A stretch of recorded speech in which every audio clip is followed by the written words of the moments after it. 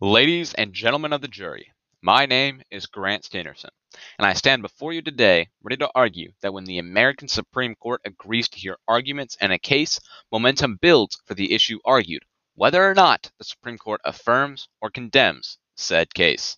To start my opening argument, this phenomenon of momentum building after a Supreme Court decision is shown most clearly by Dred Scott v. Sanford in 1856 to 1857 and Santa Clara County v. Southern Pacific Railroad Corporation in 1886. Picture this.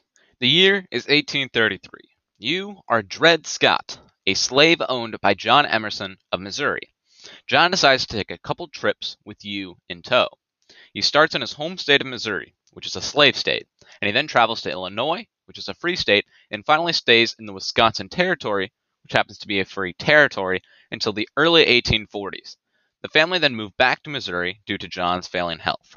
John died in 1843, and at that point you, as Scott, attempted to purchase your freedom from Emerson's widow. She did not sell. Scott, tired, beaten, and still a slave, tried a last-ditch effort of filing a case in the Missouri State Court that, because he had been a resident of a free territory, being Wisconsin, he should be considered free and no longer a slave. The Dred Scott case lasted for years. Despite starting in the early 1840s, a verdict wasn't rendered until 1850 by the Missouri State Court declaring Scott free. The jubilation and triumphant success Scott must have felt was all dashed away just a short 2 years later, when in 1852 the Missouri Supreme Court broke their own doctrine of once free, always free, and reversed the decision, making Scott a slave once more.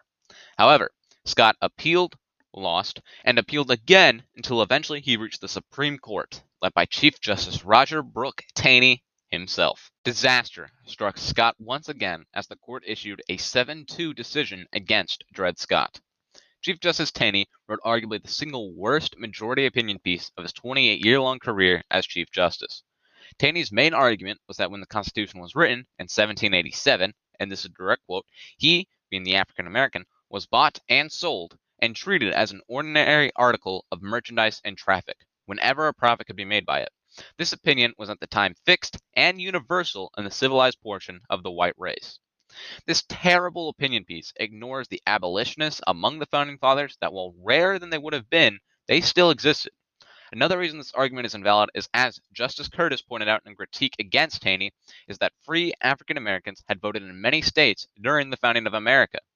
This argument also ignores the nebulous nature of the Constitution, which was made to allow it to change over time as society advances. Taney's most famous line of this opinion piece was, "We think people of African ancestry are not, and that they are not included, and were not intended to be included under the word citizens in the Constitution, and can therefore claim none of the rights and privileges which that instrument provides for and secures to citizens of the United States." This opinion piece decimated the carefully brokered peace between the North and the South. The Chief Justice just ruled that a large portion of citizens in the northern states were no longer citizens. The case made abolition a real issue, even for those who weren't already abolitionists, due to the severity of the decision.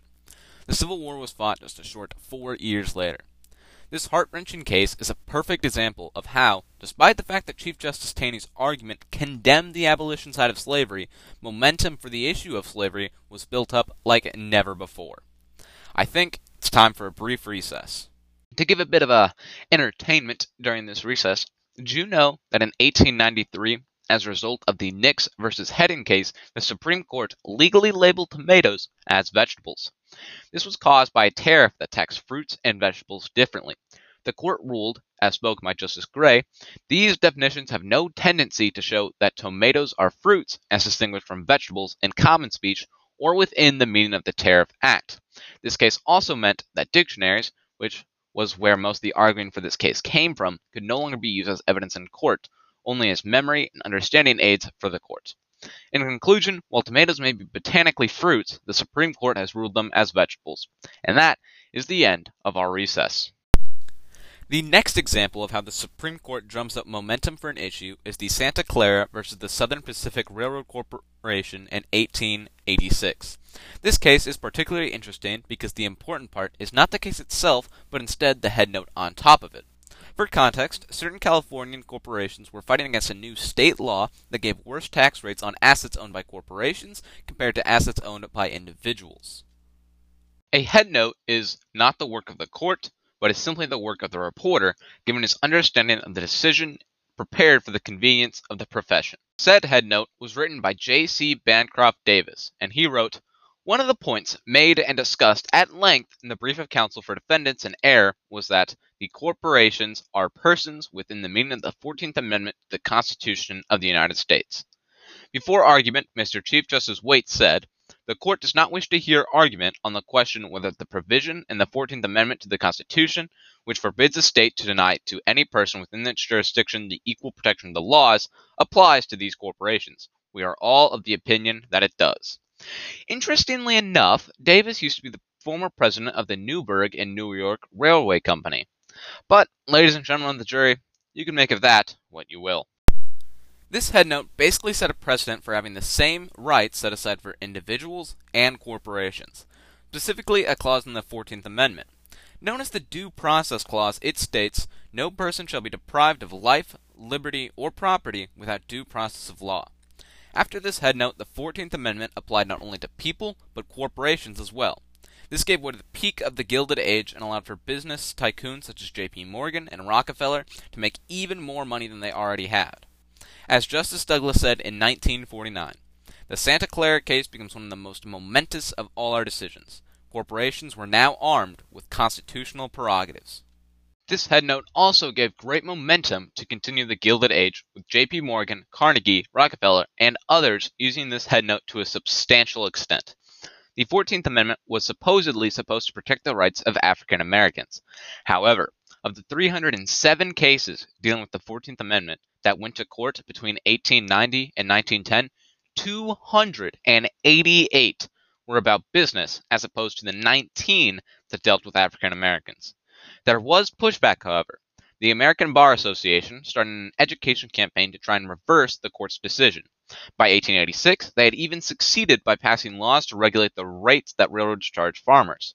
The Supreme Court, however, decided that this was an intrusion on federal power and overruled 230 state laws that had been used to regulate corporations. I think I've taken enough of the jury's time, so I'll get into my closing arguments. I told you here today that I was here to prove that when the American Supreme Court agrees to hear arguments in a case, momentum builds for the issue argued, whether or not Supreme Court affirms or condemns that case. I believe I've done that. When the American Supreme Court condemned the rights of black citizens in the Dred Scott case, enough momentum was built to start the bloodiest war in America's history.